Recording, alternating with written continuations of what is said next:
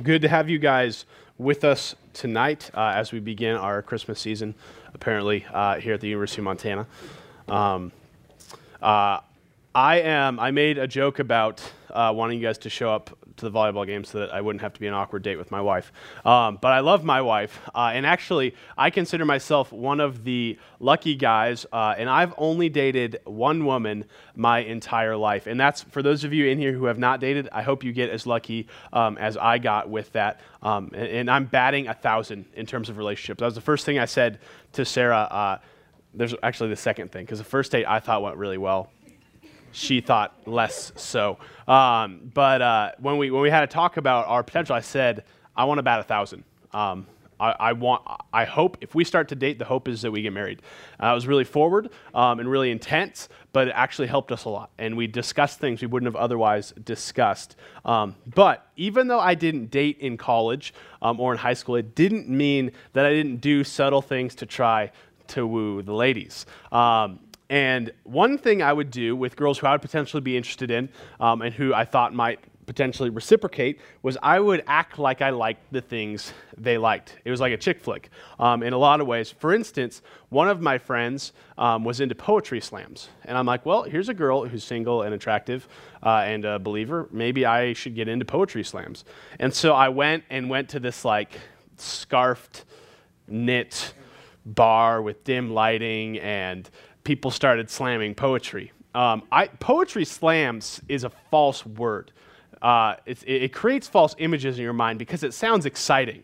If you've ever been to a poetry slam, it's more like a poetry stand-up and drone on. It's not very exciting. And so while I went there being like, oh, I'm going to like this so we can have something in common, I realized I hated poetry slams. And as much as I wanted to like them, I couldn't. It was a horrible experience. Rather than finding this enjoyment and this social connection where we could talk about these deep meta-narrative issues in our world, I was actually just finding discontent in abstract amateur poetry. And one thing I realized in trying to do this a couple times and failing is that it's hard to create affection for something, isn't it? We use that phrase, acquired tastes. And it's easy enough to acquire a taste, right? If you drink coffee enough, you can acquire a taste for coffee. My wife keeps telling me if I eat sushi enough, I will acquire a taste for sushi, although I still don't believe that. But we can, in some senses, acquire tastes. You probably have a taste that you once hated, but as a food now you now enjoy. But one thing I've realized, it's a lot harder to acquire affection, to acquire love, than it is to acquire a taste. And that's because the heart is far more picky than the tongue. And Paul is really hitting his stride here as we're going through the book of Romans this year, looking at how we live as believers, what it means to live as a Christian. And as we begin chapter 7, he's beginning to turn his message from what our hearts look like before Christ, okay? Especially chapters 1, 2, and 3, he's talking about our life before Christ. And now he's beginning to talk about what our life looks like with Christ in it. And he's in this transition period where he's beginning to move more and more to how we should act as Christians. But in order to bridge old life, new life, he's using a bunch of comparisons right now. In chapter 5, he talked about death in Adam, life in Christ. In chapter 6 last week, he talked about slavery to sin and slavery to God. He's using these parallelisms, these two-isms, to show how things once were and how things now are in Jesus. And today he's going to continue this comparison, but he's going to be focusing on the affection of our hearts. And that's because Paul knows that really at our core we are not complex creatures. We are simple people. And he knows what your heart loves, your life will follow. That's why he's showing these polar opposites. If you say this, your heart will live like this. If you say this, your heart will live like this. And if you say this and your life doesn't look like this, I don't think you really believe this. And so what we're going to see today is kind of the last section of these comparisons. And we're going to see that the death of Christ releases us from faulty affections and failing service and marries us to a new affection and a spiritual service. So again, we see this comparison. Faulty affection, new affection. Failing in complete service, new spiritual service. And so tonight, Paul is going to be, Romans is a book of logic. He's not dropping these deep bombs on us. He's appealing to things we already know to be true in light of the cross. And so he's going to give us three pictures of logic tonight that prove his point. The first is the logic of law. Second is the logic of life. And lastly is the logic of love. So we're going to look at Paul's words, God's word in Romans 7, 1 through 6. But before we do that, let's pray. Lord, what a great song we sang to open this. To you, all hearts are open. And in order for us to receive this text tonight, our hearts must be open to you. It must be opened by the power of the Holy Spirit to accept these things which can seem so counterintuitive to our sinful selves, that you bring them in like a warm blanket, you wrap it around us and make it wonderful and true and real. Lord, I pray for people in here who do not yet know you. I pray that over the course of tonight, you will win them to the truth and the love of the gospel. I pray for those of us who are believers in here, Lord, that as this text promotes a new type of service, a full service, a true service, that our lives will look different not only by what we say and where we worship, but by how we act and love as an outcropping of the gospel. We pray this happens tonight. We pray that you work powerfully through your word. We pray this in your name. Amen. So, Paul spent most of last week, for those of you who are here, talking about slavery and freedom. We were once slaves to sin. He has freed us from sin, but then made us slaves to God. That sounds awful, but last week we looked at how beautiful that is. To be purchased out of slavery to another is better than absolute freedom. If that's confusing to you, you could go look at it online, but you probably don't care, so you can talk to us afterwards. But that's what we looked at last week, is this freedom from sin. And today, he's going to be talking about freedom from the law. Last week, we were free from sin. This week, we're free from the law. And he starts by making an appeal to common sense, okay? Do we have any law people in here, pre-law people? Typically not. They're all conserved on their own little building in the corner. But here's what Paul says. We all know this. Or do you not know, brothers? For I'm speaking to those who know the law, that the law is binding on a person only as long as he lives. So in one sense here, Paul's using the law, and he's talking about that Old Testament, right? For those of you who have grown up in the church, this Old Testament is typically called the law, the first part of your Bible. And so he's talking to the Jews who know that. But he's also talking to the average, everyday Roman who knows what a law is. And really what Paul is saying here is common sense even to us. We all know that death ends a law, right? How many of you have gotten a wonderful pink envelope on your windshield from the parking department? Okay. How many of you know that upon certificate of death to the because I'm sure that's what's going to happen. When you die, your parents are going to send a certificate of death to the parking commission here. And on that, they will say, well, Tyler's not responsible for that anymore. We might go find Tyler's mom and get money from him, but Tyler's not going to pay that debt because he's dead. That's what happens when you die, is you're dead. You fail to write checks. You fail to appear in court. You fail to be bound by anything because you're bound 6 feet under, okay? Death ends the law. Someone else might have to deal with it, but that individual, when you die, you're no longer responsible for it. Don't we wish that would happen finals week, right? What's the only way to get out of finals week? You die. That's it. You die or Jesus comes back. So you could pray for those to happen. One, you each get to meet Jesus if you know him. So let's pray that it's the latter. So to help us see this logic even more, Paul's going to give us an example of marriage. Okay? He's saying, you all know the law. You know that this works, but let me show you how it works. Let me show you how you will be released from the law upon death. And this is the first point. This is the logic of law. Romans 7, verses 2 through 3. Paul says this, for a married woman is bound by law to her husband while he lives. But if her husband dies, she is released from the law of marriage. Accordingly, she will be called an adulteress if she lives with another man while her husband is alive. But if her husband dies, she is free from that law. And if she marries another man, she is not an adulteress. Okay? No one's world has been rocked by what has just been said, right? We understand this. 3 weeks ago, I was in California sweating in 107 stinking degrees doing a wedding ceremony. And to this couple, I said at the end of their vows, they each said, "Till death do us part." That's an assumption for marriage, even in our culture where marriage is starting to mean less and less. And I would argue that the majority of marriages, whether Christian or not, still include the line, "Till death do us part." Because naturally, on the surface, when we see marriage, ideally, everyone knows it should be for life. Everyone knows it should be until somebody dies. Divorce was not God's original intent in designing marriage, nor is it anyone's intent, Christian or non-Christian, when they get married. No one gets married saying, "Man, I can't wait to be divorced. I can't wait to see how this ends in court." However, even though that's not the intent, it happens, right?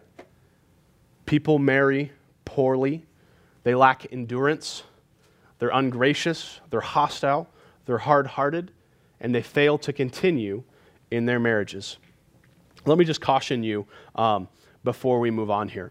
We live in a wonderful time, okay? I made a Swaggy J graphic in about 6 seconds before this. That's unprecedented. We live in an age where technology has given us access to things at our fingertips in milliseconds. We can do so much, so often, and so easily with our lives. And we're coming to a point where our generation is very eager to click donate $5 on Twitter and you give $5 towards a cause. We are less eager to do something about that. Because it's easy to give $5, it's harder to do something, okay?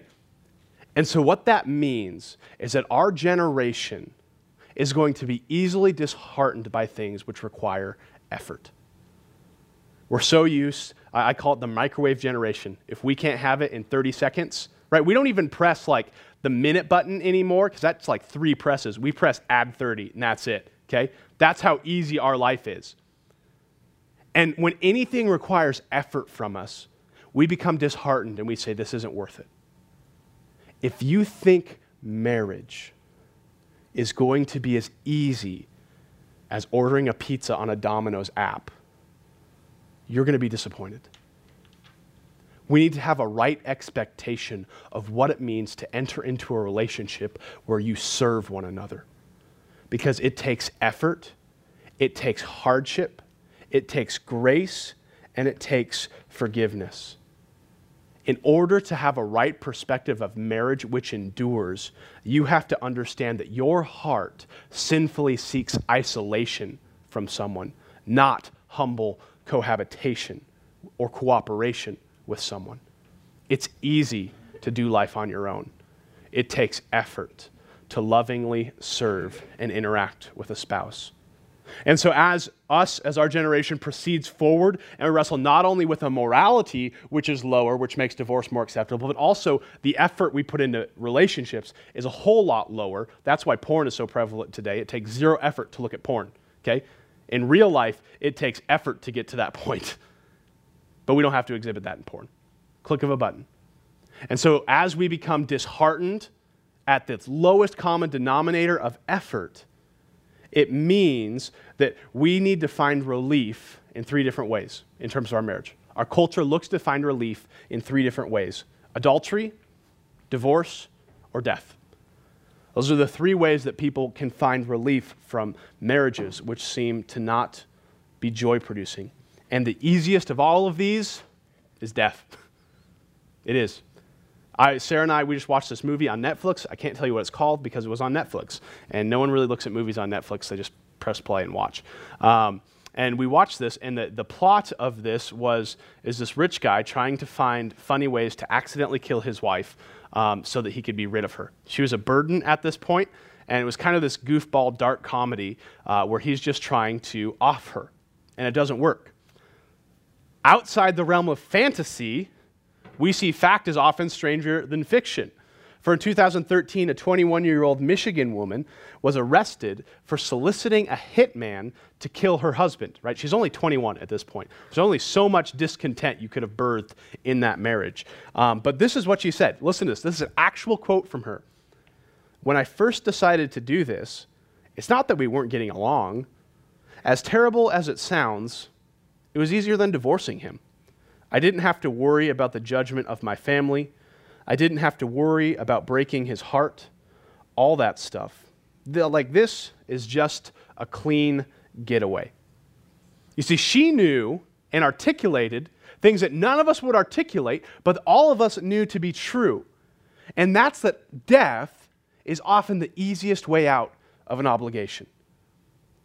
But death is also ultimate, isn't it? No one wants to die. And Paul's painting this portrait of frustration here in Romans. He's showing a woman who doesn't have affection for her husband.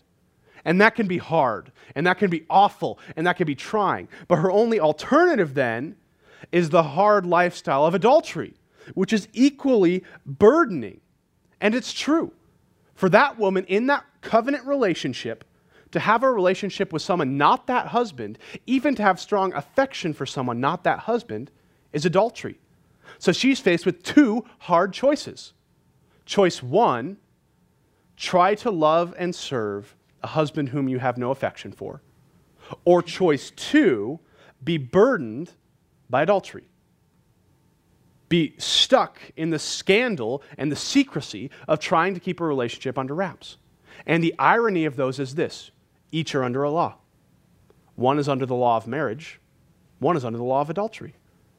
Either way, you're coming and falling under a law. And there is no way out of her prison except for death. That's what it says. If her husband dies, her affection is now untethered. Her affection is unhindered. If the husband dies, the marriage law no longer applies. If the husband dies, she's free to love another man. In order to be free, for this situation, death is needed. Death is needed for this woman to be free. So that's Paul's illustration. He's illustrating, and now he's going to explain his illustration. And this is the second point tonight. This is the logic of life. This is verses 4 through 5. Likewise, my brothers, you also have died to the law through the body of Christ, so that you may belong to another, to him who has been raised from the dead, in order that we may bear fruit for God. For while we were living in the flesh, our sinful passions aroused by the law were at work in our members to bear fruit for death. So here Paul uses this phrase at the beginning, likewise. And he's using that to say, I gave you an illustration, now I'm going to start assigning names to those people. Who is the woman? Who is the man? Who is the law? And what he says, and what we gather here, is that we are the woman. Believers are the woman in the situation. If you didn't see that yet, you are the one bound by a law to something which doesn't produce joy. You're bound by a law to something which is only a burden, but through the death of someone, you're able to find love again. That's what Paul's saying. You were bound, but Christ died, and now you have another. And Paul is using a language he's used a lot here in Romans so far. He says that we are free because, a phrase we've already seen, you have died to the law. What does that mean? Okay? What does that really mean? You have died to the law. For those of you in here who consider yourself believers, when did you die? When did you die? When did your heart stop beating? When did the university parking department get a certificate of your death and release you from all legal requirements of your $15 parking ticket? Is it still 15? 20 now? Oh my gosh. Kids these days. When did that happen? It says you died to the law. This is true of believers. When did you die? Death is needed. Did you die? Did you cease to exist? Did you fail to have life? But look back at Romans 7, verse 4. Likewise, my brothers, you also have died to the law through the body of Christ, so that you may belong to him, who has been raised from the dead, in order that we may bear fruit for God. Okay, this is important. We died when Christ died. That means we have only died because Christ has died. If Christ has not died, none of us in here have yet died. But if Christ has died, every believer in here has died. This sounds really confusing, but this is what Paul said a couple weeks ago in Romans 6, verse 3. This isn't new. He says, "Do you not know that all of us who have been baptized into Christ Jesus were baptized into his death?" This is why this is important, okay? Tyler's using a lot of really redundant logic here. But why is this important? You see, the release from the former woman's husband is only beneficial because his death was effective for her. Do you understand?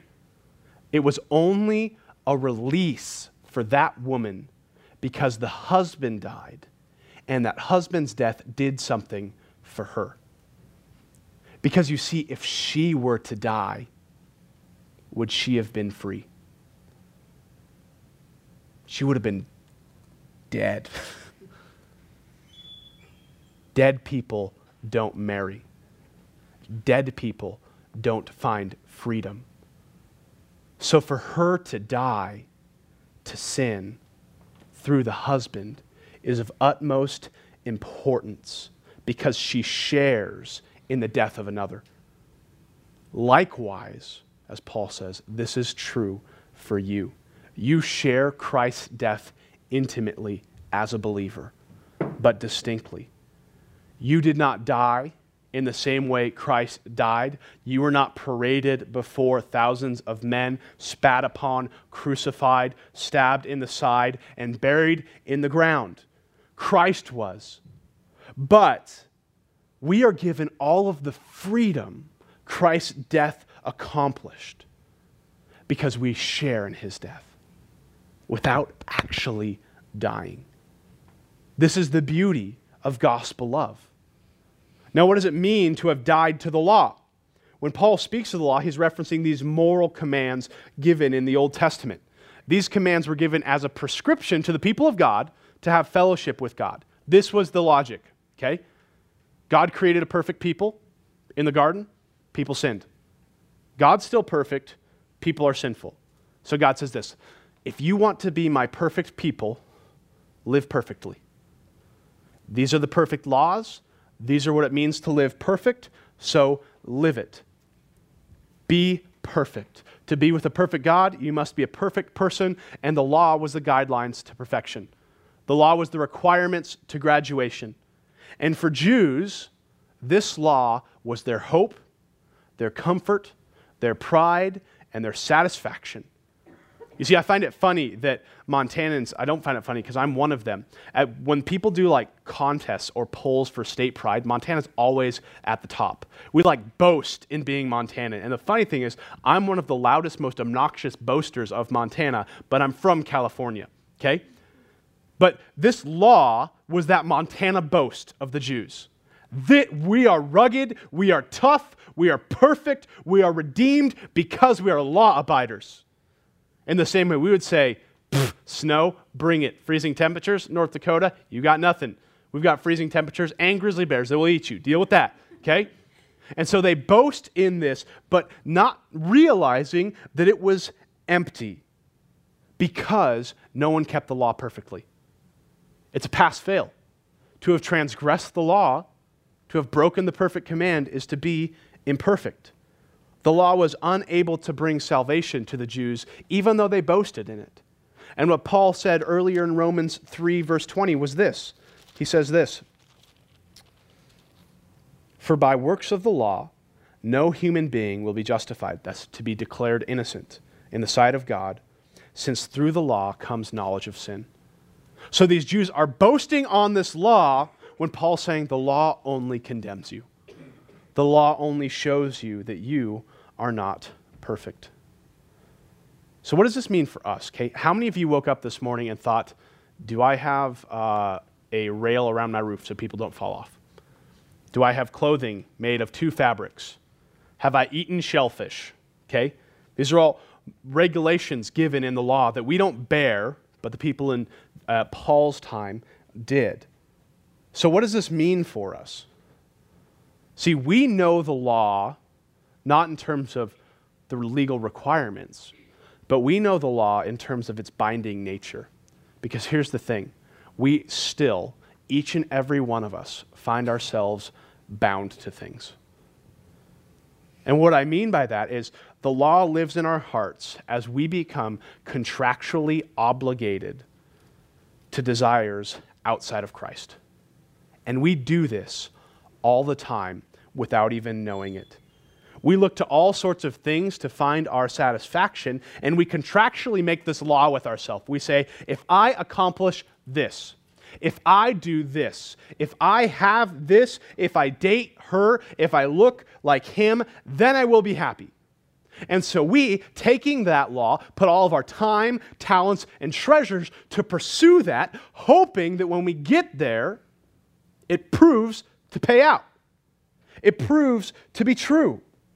And so our lives, as soon as we make that demand from something, our lives become ruled by the law that your own heart created, binding and hoping to find satisfaction in something else. And what Paul just talked about last week is that means you become enslaved to your own desires.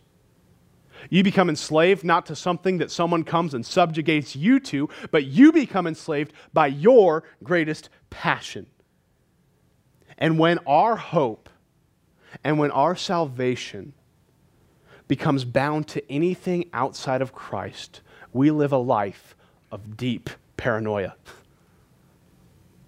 Because we worry, we fret, and we labor to make sure nothing touches the idols that we've put in our life. If I will only be accepted with so-and-so college degrees, and I lose financial standing, I can't pay tuition, your life's ruined. If your dream is to be a professional athlete and you break your leg in such a way you'll never run again, your life will be broken. If your dream is to be a scientist to find a cure for something and you realize you can't even pass organic chemistry, your life will be shattered. For we worry that our dreams will fail if the objects of our hope become damaged. But here's the thing. All of the things we can hope in this world will fail because they will fade and they will rust and they will go away. Your wives, your husbands, your friends, your degrees, your finances, your accomplishments will either die, rust, or be forgotten over time. That is not a true hope. That is not an obligation that is able to fulfill. But Christ came to free us from that obligation by dying to its curse. Christ died to the worthlessness of the empty promises we made. Christ died to the pettiness of the effort we put into idols. Jesus came to expose the emptiness of the things outside of himself by proving that he is most glorious by dying and rising again. That means that in Jesus we find satisfaction in him fully and truly, for no rust can take him, no death can claim him, because he's already defeated it. And he's risen and it has proved to be infinitely and eternally valuable through the cross. That means for you as a believer, if this Jesus is your Jesus, you no longer need to subject yourselves to theological poetry slams, hoping to find enjoyment and satisfaction in things that which will never provide salvation or enjoyment. Because you have seen that true satisfaction, enduring worth, and ultimate glory isn't from the objects, ideas, or realities we paint here on this earth, but from the person of Jesus Christ, who has proved himself invaluable by dying and rising again for our sins. And the result of this huge verse at the end of Romans 7 is this: but now we are released from the law, having died to that which held us captive, so that we serve in the new way of the Spirit and not in the old way of the written code. So to fully understand what Paul is saying now, we've looked at Paul's illustration, we've looked at Paul's explanation. Now we need to look at those together. And this is the final point tonight. This is the logic of love. And as I looked at this text this week, I was really struck by something. Because Paul makes it clear in here, we're the woman in the illustration above. We're the woman who doesn't have love for a husband and is desiring another, hoping that that husband dies so that she can be free and love someone else. We're the one under the law, bound to someone we couldn't love, desiring things which only bore death. And because of that, because I identified with that, I sided with the woman. I wanted that husband to die. I wanted that woman to be free. I wanted her to find what it says in verse 3, to find another, to marry another man, to have that freedom, to go where her heart truly desired. And I assumed that the husband was the bad guy. Didn't you? When you read that, don't we side with the woman? Don't we want her to be free? Don't we want that storybook ending? We want the woman to be with the other man. It's like we assume that this other husband is this evil, conniving Jabba the Hutt figure, and this is an innocent, pure woman who just wants to be loved by someone who would love her.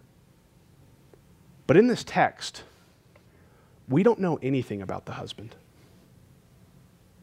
except that he has an unfaithful wife. We don't know anything about the husband, except that the wife desires another. We don't know anything about the husband, except that his wife is flirting with adultery. And if we take the illustration and we pair it with the example, what does Paul say about the woman? If we're the woman, what does Paul say about us in verse 5? For while we were living in the flesh, our sinful passions, aroused by the law, were at work in our members to bear fruit for death. You see, we are the problem in that illustration. You see, in Paul's marriage example, it's not the husband who's flawed, but the affection of the wife that's flawed. And Paul doesn't use this example in a vacuum. It's not that Paul sat, twiddled his thumbs, and said, oh, marriage makes sense for this. You see, the illustration of marriage is one which Paul employs frequently to refer to Christ as the husband and the church as the bride. In Ephesians 5, Paul gives one of the most beautiful paragraphs touching both humans in terms of marriage and Christ in terms of redemption, when he says, husbands, love your wives, as Christ loved the church and gave himself up for her, to present her holy, without blemish, without spot or wrinkle. Love your wives in such a way. And so that's the New Testament context. It's always paired with Christ and his church. Marriage doesn't just mean something in terms of humans. That's why we as Christians fight for a right view of marriage, because it's the clearest representation of the gospel in a world which desperately needs the gospel. We don't fight because we simply believe in gender roles. We fight because we believe in the gospel, and the gospel saves individuals. And so it's true in the New Testament, but in the Old Testament, do you know what the most dominant illustration God uses to refer to his people is? Marriage. God always refers to himself as the husband of his people. Metaphorically, in Ezekiel 16 verse 8, he speaks of this, and he's painting Israel as this babe he finds in the field, and they were naked. And they were abandoned. And then he says this, he took them. And when I passed by you again, I saw you, and behold, you were at the age for love. And I spread the corner of my garment over you and covered your nakedness. And I made my vow to you and entered into a covenant with you, declares the Lord, and you became mine. What a beautiful portrait of love. And see, for us in the garden, we had that perfect relationship with God. We had the perfect relationship with our husband, but sin ruined it. Sin brought flaws to it. Yet the assumption for all of God's people throughout the Bible is still that God is your rightful husband. And Ezekiel paints this picture of God finding us in the mud, alone and abandoned, taking us and saying, "You will be mine." I encourage you to read that Ezekiel 16, because God goes on to say, not only did he find us naked and afraid, he came to us and he clothed us. He married us. He washed us. He anointed us. He clothed us in royal robes. He adorned us with the finest jewelry. He crowned us in crowns of gold and presented us before the nations as his beloved. Why would we want to leave that? Isn't that everyone's dream? To be loved and cared for in that way. So why does the woman in Romans 7 want to leave the husband? And why does Israel in the Old Testament seek to leave God? It's because of the law. You see, the law says, you want to be the wife of the perfect husband? Act perfectly. Be holy as God is holy. A perfect king demands a flawless queen. But viewing our own imperfections and frailty and the inabilities to meet the letter of the law and to measure up to the standard worthy of the king, we chose to leave perfection for the fellowship of the imperfect. We sought to find acceptance in that which, like us, was unacceptable. We turned not to things that were perfect, but to things that were flawed, because there we found company, there we found our own likeness, and we turned to other men and other passions and other false promises and other hopes and other dreams and other idols and other pipe wishes, other comforts, hoping that we would find peace in those. But those were not our husbands. Those were not the ones that found us and clothed us and adorned us and presented us and cherished us. Continuing this example, in Hosea, God says this of his adulterous spouse in verses 7 through 8. She shall pursue her lovers, those are her adulterous lovers, but not overtake them. She shall seek them, but not find them. Then she shall say, I will go and return to my first husband, for it was better for me then than now. And she did not know that it was I who gave her the grain, the wine, and the oil, and who lavished on her silver and gold, which they used for Baal. It's another false god. You see, when we were under the law, when we are before Christ, when we are outside of Christ, he has given us over to the passions of the adulterous woman. He has given us over to our sinful passions. Did you see it? For that purpose, that it would be empty, that we would find it to not fulfill us. He says, I'll give you over, and you'll seek them, and you'll pursue them, and you'll hope for them, and you'll long for them, and you'll crawl for them, and you'll beg for them, but you will never find them. For it was never them who was meant to satisfy you, but it was your faithful husband, even though you were faithless. However, even upon that realization, the woman in Romans 7, Israel in the Old Testament, or us today, we on our own are unable to return to him for the same problem. Our hearts don't meet the law. We cannot know our husband truly because we fail to match up. Our hearts cannot love what they cannot fully know when all we know is sin. We couldn't have the proper affection because we didn't have the proper heart. You see, in order to be free to have affection for the husband which our heart was dead, someone needed to die. The old way wasn't working. The old way wouldn't work. Someone in this awful, horrible marriage, someone needed to die. And it should have been the wife. It should have been the faithless wife. It should have been the adulterous woman. It should have been the one who rejected the true love and turned to sin and turned to those who would hate her. But the logic of gospel love is that our true husband, instead of handing us over to face the penalty of our own justice, handed himself up to be crucified. He died. The husband who was abandoned, he put an end to the law of marriage. He died to the law of perfection, not for his sake, but for our sake. And more than that, he rose again. You see, this is the beauty of Romans 7, verse 4. Listen to it again. Likewise, my brothers, you also have died to the law through the body of Christ, so that you may belong to him, to another, who has been raised from the dead, in order that we bear fruit to God. You see, the beauty of Paul's marriage illustration is that the husband we had before the death of someone is the husband we get after the death of someone, because that husband came not only to redeem us, but to win him back to himself in a new way, in a new relationship, in a new setting, beyond, above, and before the law. And this is why we see the new language in Romans 6.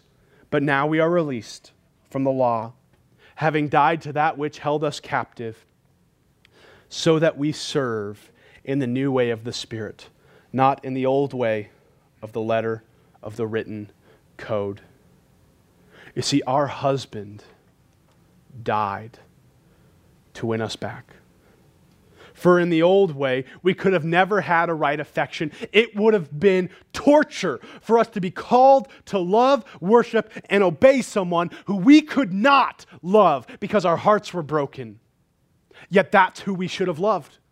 From day one, when we reject God, we are that adulterous woman. And you need to change, but we can't. But Jesus came. We could never be content with our Jesus because our hearts were dead in discontent. But Jesus died to the old law in order to make us alive according to the Spirit. That means that we are one to Christ, not by rules and regulations of righteousness, of looking better before men by the letter of the law, but we are one to Christ by the more effective regeneration of the Spirit, which looks at us from the inside and changes the heart and says, you can now love your husband rightly. We cannot work ourselves up to love God, but God can give us a new heart which longs for Him. You see, we can know Christ and love our husband truly because he has died for us, and in so doing, we have died with him. We have been delivered from the deadly passions of our own heart by the passion of the faithful husband, Christ. See, here's the conclusion here. Paul says this love produces something. In chapter 6, he talks about being a slave, doing work. He uses language of presenting yourself.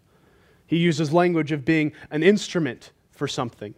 What we just saw in verse 4 says that the one who has been redeemed by this husband produces fruit for God, produces fruit for the purpose of serving God. In verse 6, he says we are now able to serve our new husband in the way of the Spirit, not in the broken way of the law. You see, the purpose of redemption is not only a positional change of our eternal security, but a positional change in the service of your hearts. To know God is not only to spend eternity with Him, but it's to labor and love to serve Him now.